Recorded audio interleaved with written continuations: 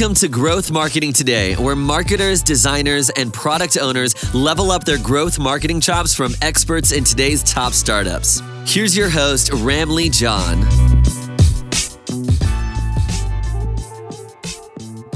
Welcome to episode 150 of Growth Marketing Today. Today, we're going to be talking about building relationships through marketing. And today, I have Adam Marx. Now, quality relationships are hard to build and take a lot of time. And because they are hard to build, it's difficult to build many of them at once. Yet, it's one of the most important things for marketers to do. Master the skill, and it can lead to lifelong customers and lucrative marketing partnerships. But relationships are like glass castles. They take forever to build and can be smashed. That's where Adam Marx, founder of 0 to 1 Marketer, comes in. He teaches people how to build influential networks from scratch. In episode 150, you learn first how you can sharpen your relationship building and branding skills. Second, the value and power of mutual value creation. And third, the importance of online communities and strategies across different platforms. Now, before we start, I'd like to thank the sponsor for this episode. These folks help cover the cost of hosting, marketing tools, and everything else so that I can get amazing experts like Adam on the show. Today is brought to you by PartnerStack. It's G2's #1 rated partner management platform. Fully support your partner marketing, referral, and reseller channel programs, all from a single platform. Take the admin work out of your workflows and focus on partner success and scale. Now, if you're ready to scale revenue through partnerships, visit get.partnerstack.com/GMT to book a free demo today, or find the link in the description right now. Let's jump into my chat with Adam. Hey, welcome everybody to another episode of the Growth Marketing Today podcast. Today I have Adam. He is a 0 to 1 networker, consultant, and journalist. And I'm excited to chat with him about how to build relationships. So important these days, especially, that's a great way to get your new gig or to get new clients. Adam, how's it going? How are things with you today? Good. I'm happy to be here. Well, before we talk about networking, I just want to ask you about your background in music. You said you like going to music concert shows. I play a little bit of guitar myself. I mean, what was the most memorable concert you've been to in the past? It's interesting. I had to kind of think about that a little bit. When I was in college, I was doing music journalism, independent journalism, just doing blogging and the college radio show thing. And through that's how I started learning how to build relationships, do cold emailing and just talk to artists and to people. And it really ended up in 2012, I think it was 2012, with press access at the Atlanta Warped Tour date, which was pretty interesting because it was just, I happened to know a group who was playing a show here, and they said, come out. And I said, well, and they're like, no, just come out. And so the most interesting thing was when the show was over and, everyone was going home and I wanted to get an interview, I was with my sister and we had the little armbands, and I found myself backstage, everyone's kind of doing like a drum off kind of thing. And I was people who were on stage an hour or two prior. I mean, I was so close, I could have like yanked their hair. It was like, oh, is this really happening? So that was really cool because you realize they're just blowing off steam, having competitions, having fun after doing all the shows. That is crazy. Crazy, right? I mean, can you imagine you would have gotten into that place? Like, is that no? That was really early on when I had that kind of like light bulb that like people are very accessible. So like for me, like I'm a huge Yellow Card fan. I know they broke up and whatever, but like I was like right next to like the drummer from Yellow Card, sitting like 2 inches from him, the people from Blood on the Dance Floor, the people from Pierce the Veil, like all these people who were, well, big a few years ago. And, I think that's for me where I started realizing that having relationships and talking and networking and being kind of a positive value add in somebody's, periphery, there's an immense amount of power that comes along with that. And anybody could do it. I mean, who am I? But like anybody could do that with the requisite patience and time. I want to get to, who's the most, I wouldn't say most interesting, but most like you met this person, whoever that is. It could be a band, it could be like somebody, and you're like, what? How did I get here? Like, what are those?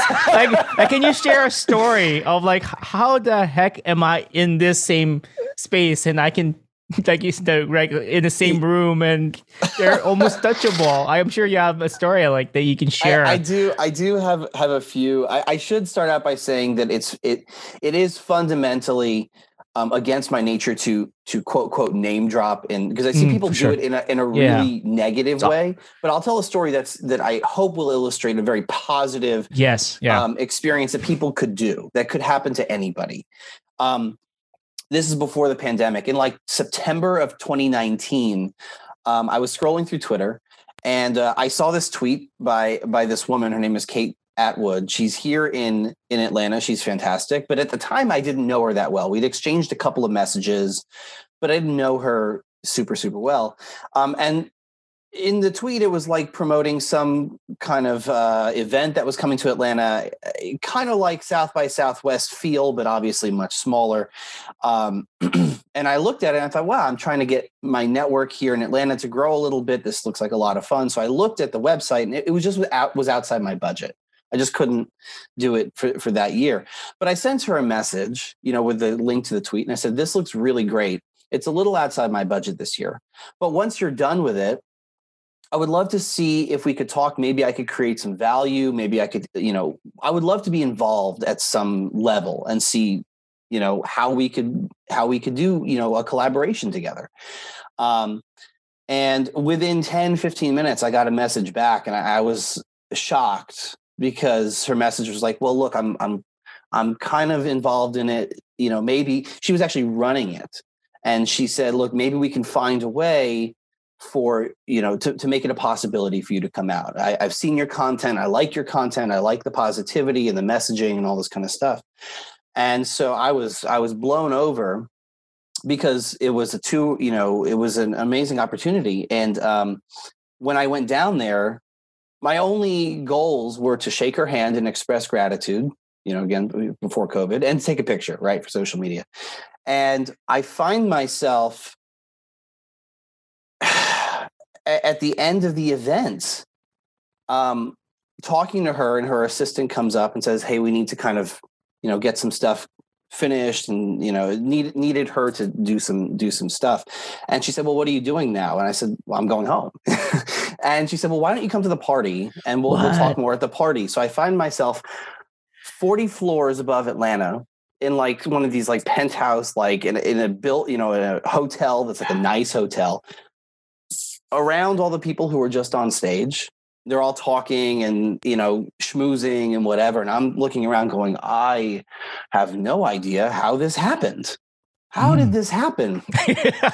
What am I doing here? Like, I don't belong here, but I'm never going to let anybody else know that.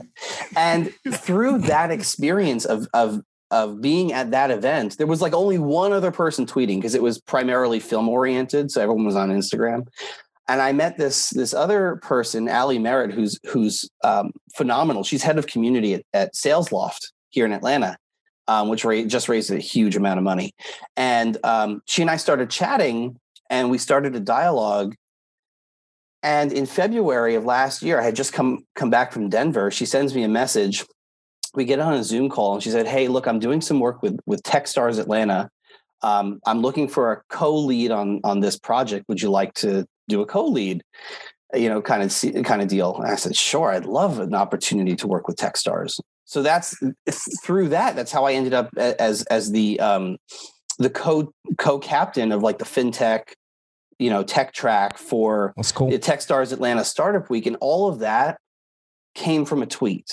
I mean, that's the most important thing, is like it was this waterfall effect, and it could happen to anybody. I love that story, because I've had similar experiences where, like Hiten Shah is this famous product dude in San Francisco, and he sent out an email a few weeks ago about trying to do something with their new product, and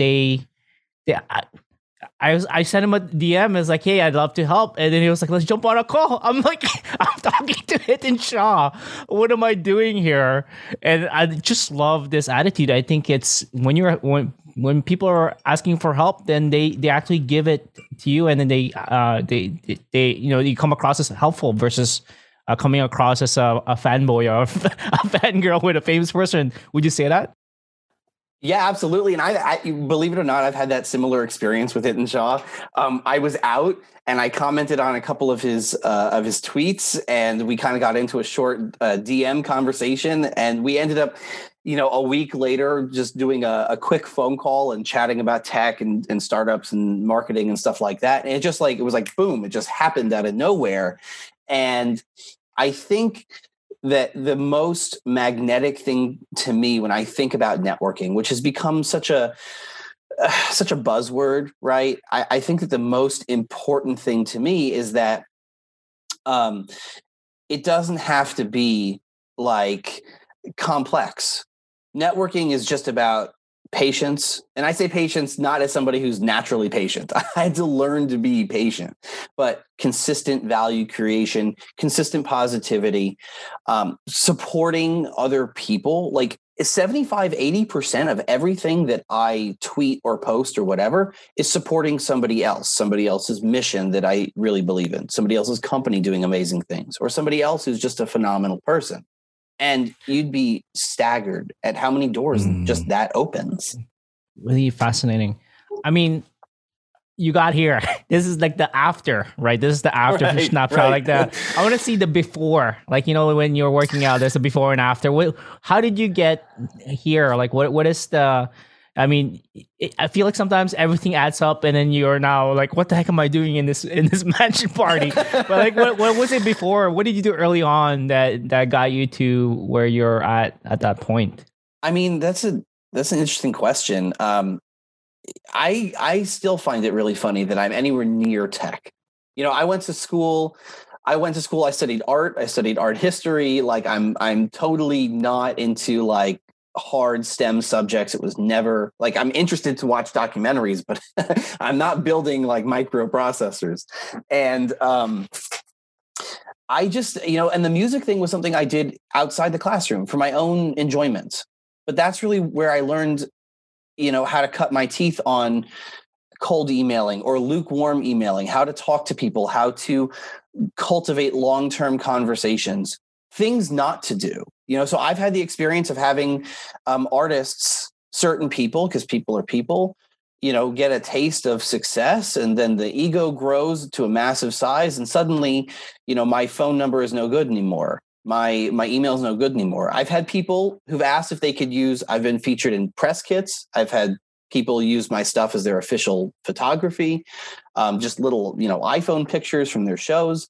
But it always reminds me of there's this punk adage that is, if you forget us on the way up, we'll see you on the way down. And it's, don't go out and forget the people who were early supporters. And so part of tech and startups that really appeals to me is we're all trying to build amazing things.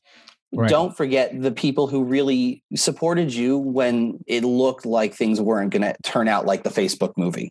And, the answer to your question is I woke up one day and realized, wow, I have a ridiculous network. I didn't realize I was doing it as I was doing it. I just love to talk to people. I love to hear stories. I love to be like anyone who's seen Pawn Stars. That's my guilty pleasure. Like where he's like, oh, I got a buddy, right? He's got a buddy for books and cars and toys and stuff like that.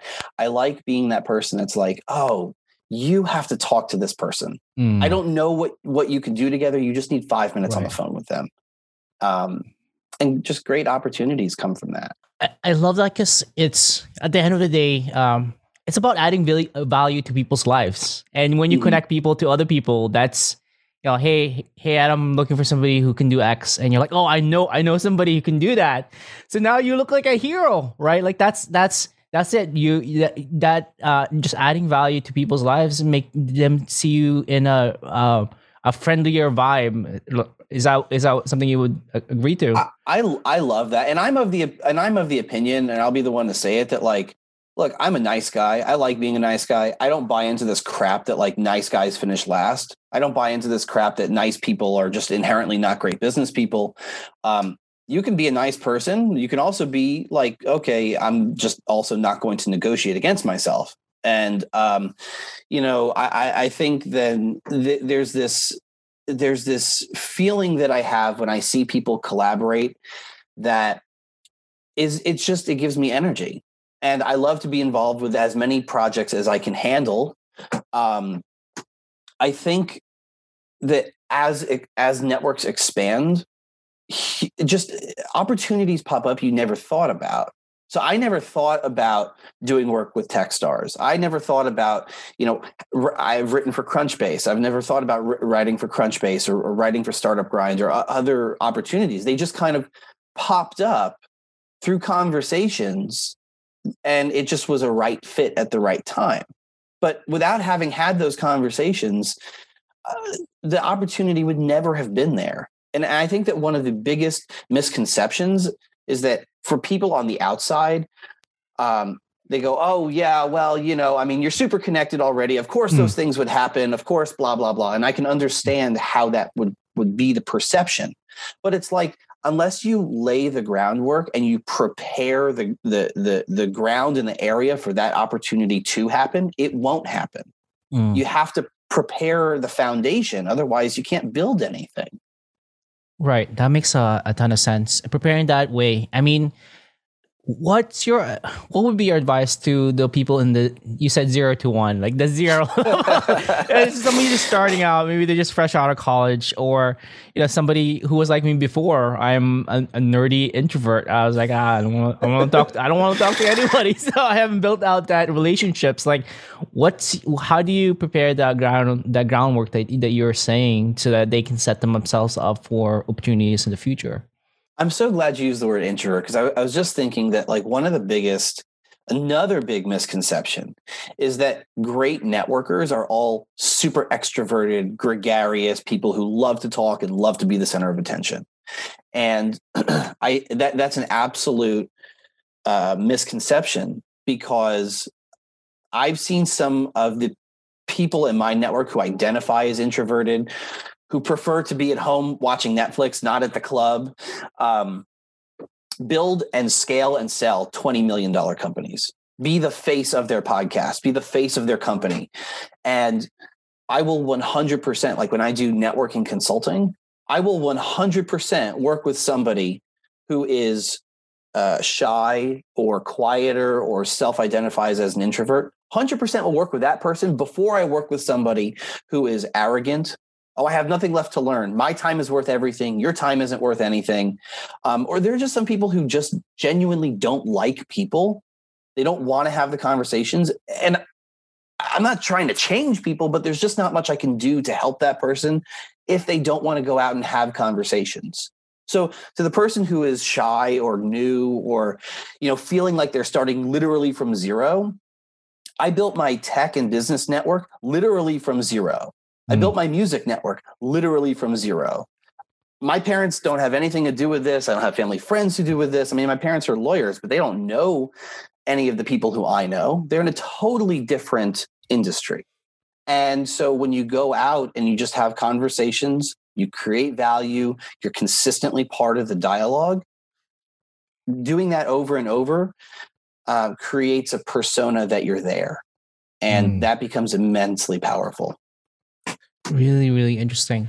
And so, I mean, you're starting from scratch. How did you start off getting that original? Like, how do you get the wheels turning? Like, there's that cold start problem, right? Once you have a few networks, then you can introduce people to people, and you can add a little bit more value. But let's say somebody who doesn't have, is just starting. I'm sure what kind of things can they do to add value to people's, really start building that relationships? So I'll take like two particular social networks as examples, right? Let's use Twitter and LinkedIn, because those are the two ones that I'm a really heavy user of. On Twitter, to be honest, Twitter, the chasm between brand new user and power user is not. It's really big. It's not a great experience, which I understand. It took me many, many months for me to have the aha moment of, oh, that's what Twitter is for. And what that is go out and just try to follow some people. If you're brand new, follow some people or some organizations who are working on interesting things, who are working on missions that you are compelled by. and just try to leave comments, try to support their mission in some way. I mean, just try to sit and be part of the dialogue. Sometimes it doesn't mean being the loudest person in the room. There is a massive lucrative strategy to just lurking and learning and observing and absorbing what they're putting out there. And then when the time is right, you kind of go, hey, I have an idea on this, or I have a take on this. And that's a great way to just send up a smoke signal that, hey, I exist, right? Because it's not about getting to the center of somebody's universe. Before you do that, you have to get on their radar. There's a huge difference between you don't exist at all and you exist on the periphery.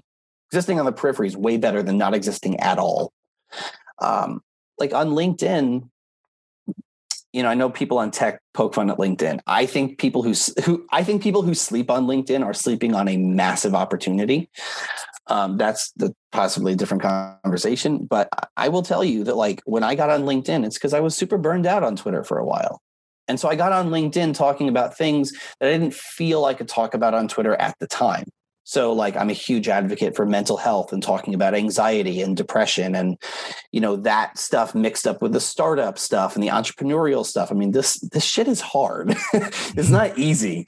So I started writing about that stuff and people were just like, oh my God, it's not just me. And I was like, no, it's not just you. This stuff is real. It's really hard. But that's like the authenticity that we hear as a buzzword. It's just like, you don't have to go out and create a persona. Just go out and say things that are supportive. And, I've networked with some of the top LinkedIn. I have two or three friends who each have 250,000 followers on LinkedIn. Wow. And they'll answer my text in 10 minutes. But that's because I'm part of the community, that's creating value and trying to help other people. And so like, that's the mission behind all my stuff, is to show other people that anybody could do it. When we come back in just a second, we'll learn from Adam exactly the importance of online communities when building relationships and his secrets on how to build those relationships there. I just want to thank the sponsor for this episode. These folks help cover the cost of hosting and marketing tools so I can get amazing experts like Adam on the show. Now, PartnerStack, G2's top-rated partner management platform, is the only partnership platform built for SaaS, designed to deliver predictable revenue and accelerate growth for businesses and their partners. Companies like Intercom, Webflow, and Monday.com use PartnerStack to manage and scale their programs, automating partner onboarding, training, payments, and more to empower their partners' success. The past year alone, partners in the PartnerStack network have generated over $100 million in revenue for programs on PartnerStack. Fully support your partner marketing, referral, and reseller channel programs from a single platform. Now take the admin work out of your workflows and focus on partner success and scale by automating partner onboarding, attribution, engagement, payouts, and compliance. Now tap into the only global B2B partner network supporting over 500,000 partnerships and counting.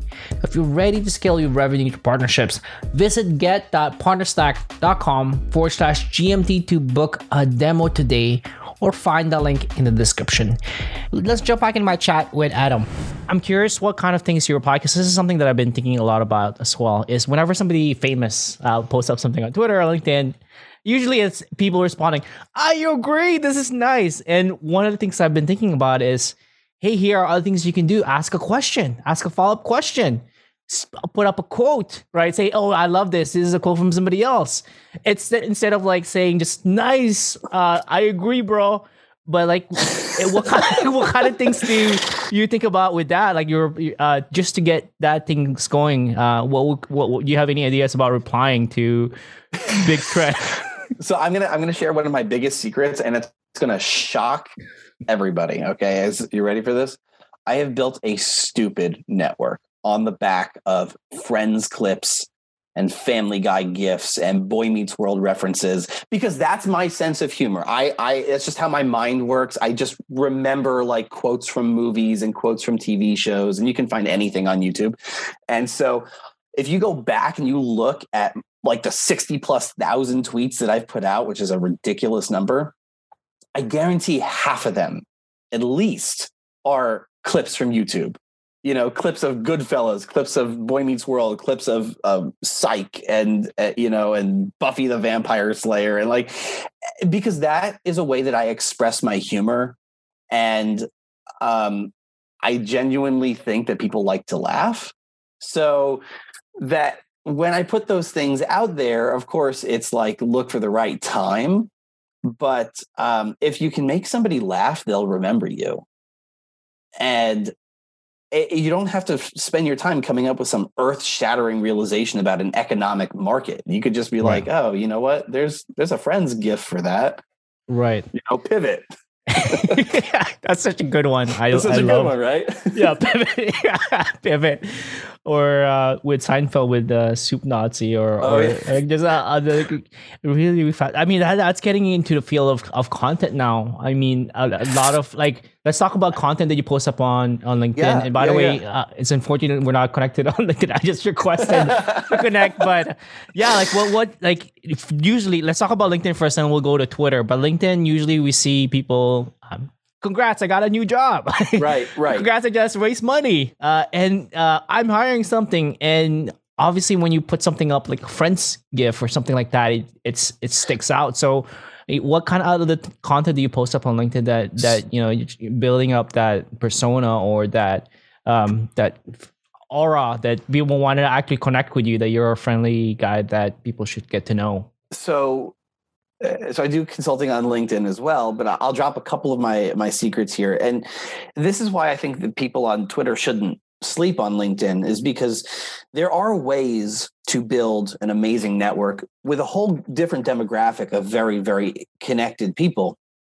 Particularly for people in tech and marketing and content, like there's an amazing group of people on LinkedIn who are doing that stuff. They just happen not to be primarily on Twitter. Here's what works on LinkedIn. Here are two major things that work on LinkedIn. Comments. You have to answer every single comment that is on any of your posts, and you got to answer with something more than like, thanks. Appreciate it, happy face. Like, take the requisite 3 seconds to be like, hey, I really appreciated your feedback. Is there anything else in this that you found really specifically helpful, or that you'd like to hear about? Like, write a sentence. It doesn't take any effort to write a sentence, but it changes, because LinkedIn is one in the comments. Bar none. It's one in the comments. I've gone viral on LinkedIn numerous times. I mean, last year I did like 12 to 15 different posts, and I racked up like a total of 1.7 million views. And it was crazy. LinkedIn is one in the comments. So that's the first thing. And the second thing is, when you open a connection request and it gives you the option to write a note, why does everyone on Twitter make fun of LinkedIn? Because it's like, please add me to your LinkedIn network. And they're like, leave me alone. But if you take that little note feature and you say, hey, Jen, I saw your post on this. I really loved your 10 tips for marketing. I'd love to hear more. Could we connect? Right. I'll connect with something like that. If you indicate to me you've read some of my content, you like my content, and you're genuinely a nice person, or you seem like a nice person, then yeah, I'll take a chance on you. I love that. The other thing that I do that. The problem is bots. I swear, like LinkedIn, where like, hi, and then what I've done is put an emoji at the front of my name, and I've gotten a ton of, hey, lightning bolt. That's great. I haven't done that, but I'm going to have to try that. Yeah, I want to connect with you. Please. It looks like we're in the same industry, lightning bolt. I'm like, obviously you're using a bot, or like there's a massive space there. Yeah. And just like one of the best LinkedIn requests I've gotten is from Stuart Hillhouse. Like, he's also a marketer. It's like, we both have yellow background in our image. It's like, people with yellow backgrounds in their LinkedIn image is cooler, and then we should connect because we're in marketing. So I mean, you're totally right there. I mean, that's really fascinating. So things. It's one in the comments. How about when you start like posting up stuff? Like, what do you have any suggestions, any secrets around like what kind of content to post up? So on LinkedIn, like I said, I have a lot of friends who are influencers who will write. There's a pecking order, right? To because they try to keep up with how the LinkedIn algorithm changes and it changes, and I don't try to keep up with that because you can't keep up with that, but they do, and that's okay. And they try to provide value to their followers by saying, try doing this instead of doing this, et cetera, et cetera. And always down at the very bottom of the pecking order is sharing. Because for some reason, the LinkedIn algorithm dings you when you share somebody else's piece of content. I decided last summer to run an experiment, because that's how I built most of my Twitter network, was by sharing and retweeting and saying, this is a great post from this person. This is a great thing that this company is working on, and just tagging them, right? And that works really well on Twitter. And I didn't think about running this experiment until I was trying to put out, content every day just for myself, for my own productivity. I didn't have anything good to post one day. And so I looked, somebody had put out a post of great marketing tips, a friend of mine. I said, oh, these are really cool. So I shared the post and I was like, I really like tips 1, 2, and 7, right? And I credited my friends at the very top, and I just put it up and I didn't think about it. And I checked back 2 days later and it's done 50,000 views. And it's like, what is going on here? So I tried it again. Next one did 35,000, 40,000 views. And so I tried to see, okay, share, right? Credit, writing a little piece of what value I found out of it, throw in a few hashtags and just let it go. What'll happen? And I saw 50,000, 100,000, 120,000, 200,000, 500,000. I was like, what is going on here? And I actually wrote one of the articles towards the end of last year was about that experiment. So does it work 100% of the time? Is it a silver bullet? Of course not. Do I walk around telling people I can get them to 200,000K? 200K? No, I don't. But it is a great way to indicate to that one person that you're sharing, hey, I read your piece of content. I found value in it. I want to share it into my network. If it does 40K, that's good. But that's not the goal. The goal is to talk to that person and send them a signal that you would like to provide value in their network at some point. That's how you get in front of that person. I love that. That's a really, really great point. Great tips on LinkedIn. I want to switch over to Twitter and see what works. What's your secrets there? What is your secret power? Like what would you suggest around like Twitter? And you mentioned there was a burnout moment there. I'm curious about that as well. But let's talk first about secrets on Twitter to get build a relationship. I'm going to answer that question with a funny little story. So the event that I mentioned a little while back, the one where I was back in 2019 at that event, I actually ended up winning a Roku for tweeting. Oh, and I was as shocked as anybody else. If you look at the pictures of me accepting it, I'm like really sheepish. The interesting experience that came from that, and the reason that I share that is because when I came down and I'm going to this party, like there are a bunch of people who are like, what's your Twitter strategy? How many tweets per minute? How'd you do this? Like, and I was like, I don't have the heart to tell all of you, like, there is no strategy.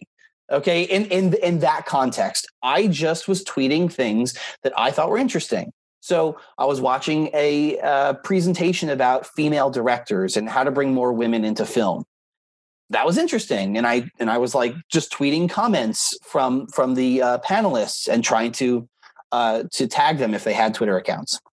I was tweeting, other articles like, hey, this might be interesting for these people to check out. Like the strategy was more just like, hey, I want to be in the conversation. I'm not trying to win something. I'm not trying to go viral. If it happens, like that's cool. But I'm trying to just get my voice out there and build my brand as something positive that other people want to hear more of. That's my Twitter strategy. I think that that's the easiest thing to do for anybody. You could just go out there and just try to support other people. That isn't hard to say, this is a really, really interesting mission. We should be focusing more on it. The burnout thing is, I guess I've become much more vocal talking about it. I closed my first startup in 2017. I went through some life changes in mid 2017 and I was just burned. I mean, I was just exhausted. I was burned out. Closing a startup is beyond hard. It's beyond disappointing. And I left Atlanta for a couple of weeks. I went and saw friends in California. I went and saw friends in Chicago. I mean, like college friends, not like startup friends. And I was in Chicago when I was introduced to a person who's now a major LinkedIn influencer. He's got like 250,000, 270,000 followers. And he's a good friend of mine. At the time, he was at like 30, 40,000 followers. And he's like, you need to get on LinkedIn. There's interesting stuff going on LinkedIn. And my initial reaction was, LinkedIn, right? Okay.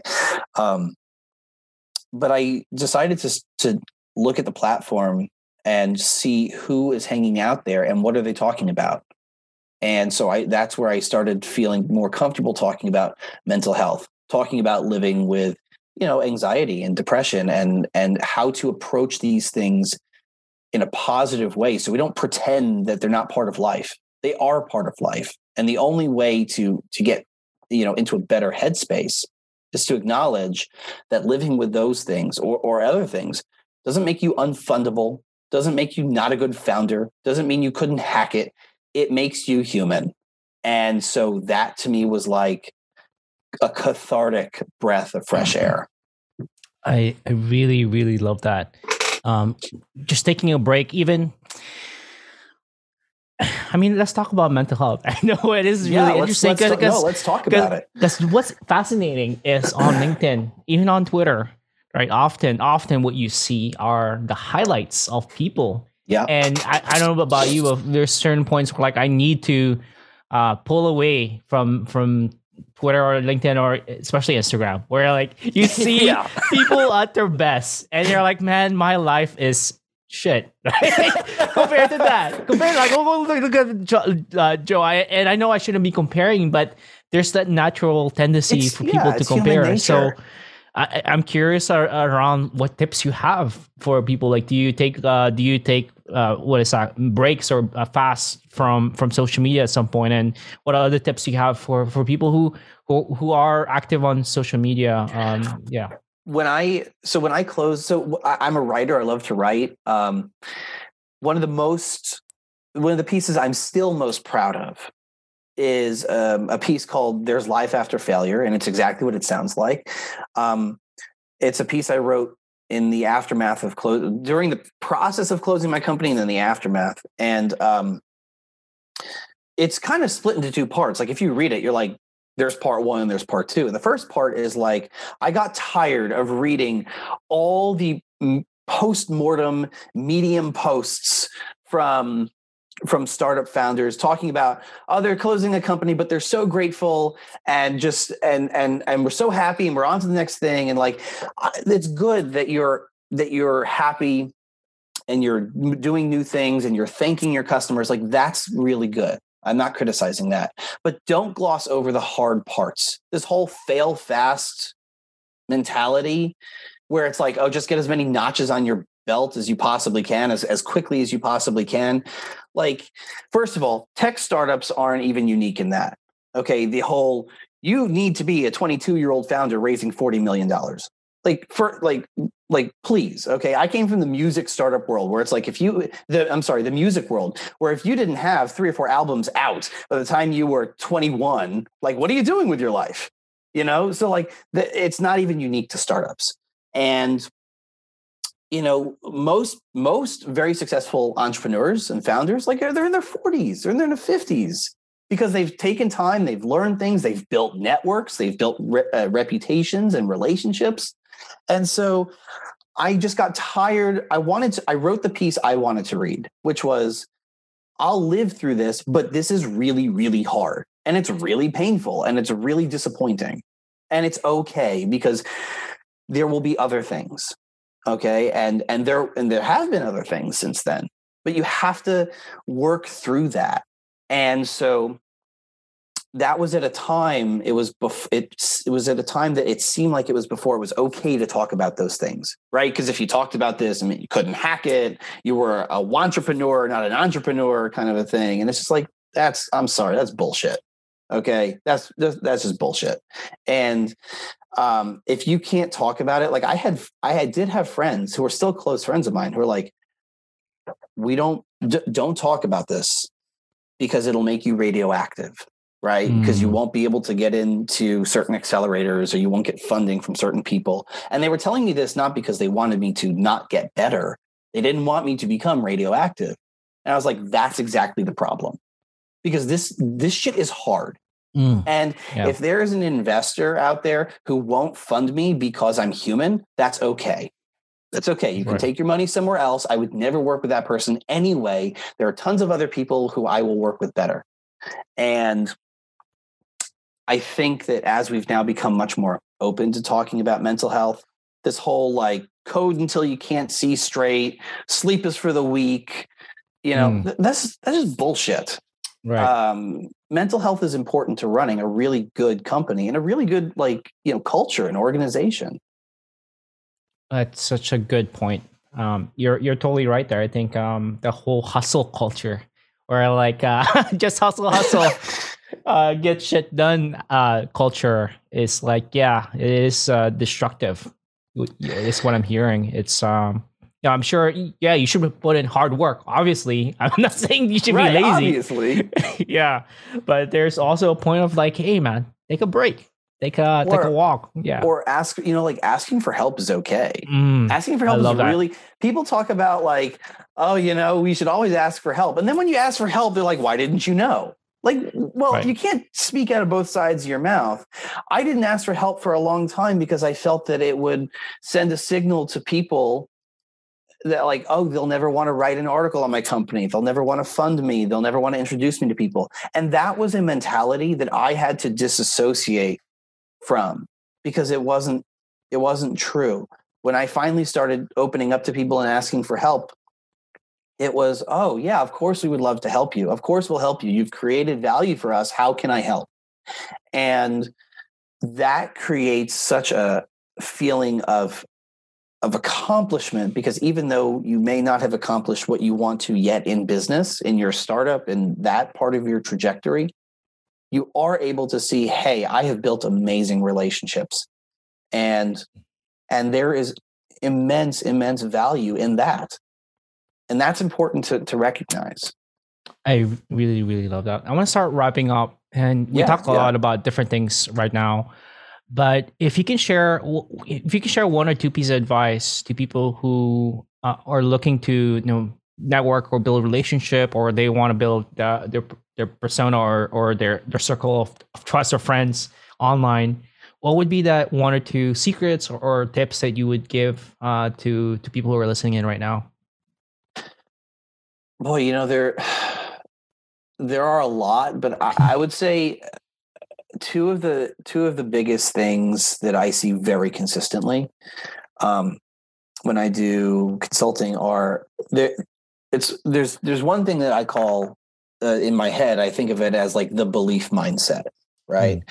Which sounds like something you'd hear on a late night infomercial, but in order to go out and believe and create connections with people that you want to create them with, whether they're investors, customers, partnership opportunities, whoever, you have to believe that it can be done, because you have to go out and have those conversations. If you project the feeling of, oh, well, this is not going to go anywhere anyway, so what's the point?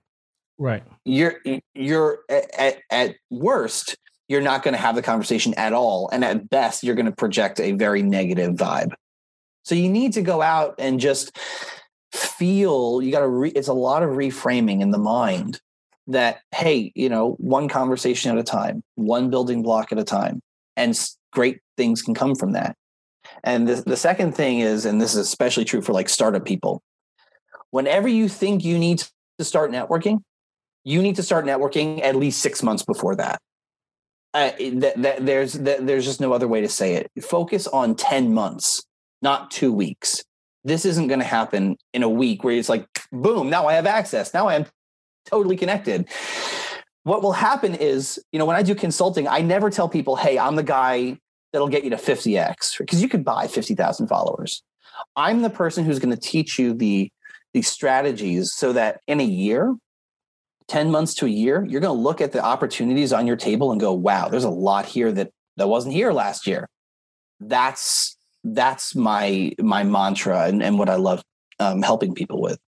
I really love that. And I mean, I'm with you there. I mean, consistency is super key when you're building this out. Like I've been podcasting for 4 years now, and it took about 2 years for it to pick up. And same thing with Twitter. It's like I've been posting up more often. It took, how did you get to that many? Like with Corey Haynes or other people who are built up, it took them consistently doing this. And I really, really love that thing that you shared.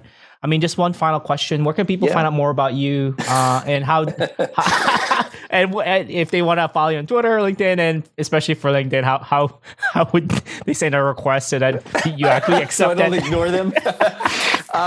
You can find me on Twitter and LinkedIn, actually, both at Adam Marx 13. Also on Twitter, I'm dropping a lot of this networking stuff at 0 to 1 Network. It's probably the same. I'm trying to get a little bit into TikTok and Instagram, but those aren't really my fortes just yet. And if somebody wants to reach out and talk more about networking, I am always game to talk about networking and relationships and how to do this kind of stuff. And just tweet me, just drop a comment or drop a comment on one of my LinkedIn posts and say, hey, this was really interesting. I'd love to hear more. Chances are, if you drop a comment and it's fairly positive, chances are we'll connect. I love to build networks. I love it. Well, thank you so much for your time, Adam. I really do appreciate it. Absolutely. Cheers. Well, that's it for this episode. Thank you for tuning in until the very end. I hope you could learn a lot from this. Now, before we end, I just want to thank the sponsor again of this episode. This folks help cover the cost of hosting, marketing tools, and everything else to get amazing experts like Adam on the show. Today is brought to you by PartnerStack. It's G2's #1 rated partner management platform. Fully support your partner marketing, referral, and reseller channel programs, all from a single platform. Take the admin work out of your workflows and focus on partner success and scale. If you're ready to scale revenue through partnerships, visit get.partnerstack.com/GMT to book a free demo today, or find the link in the description right now.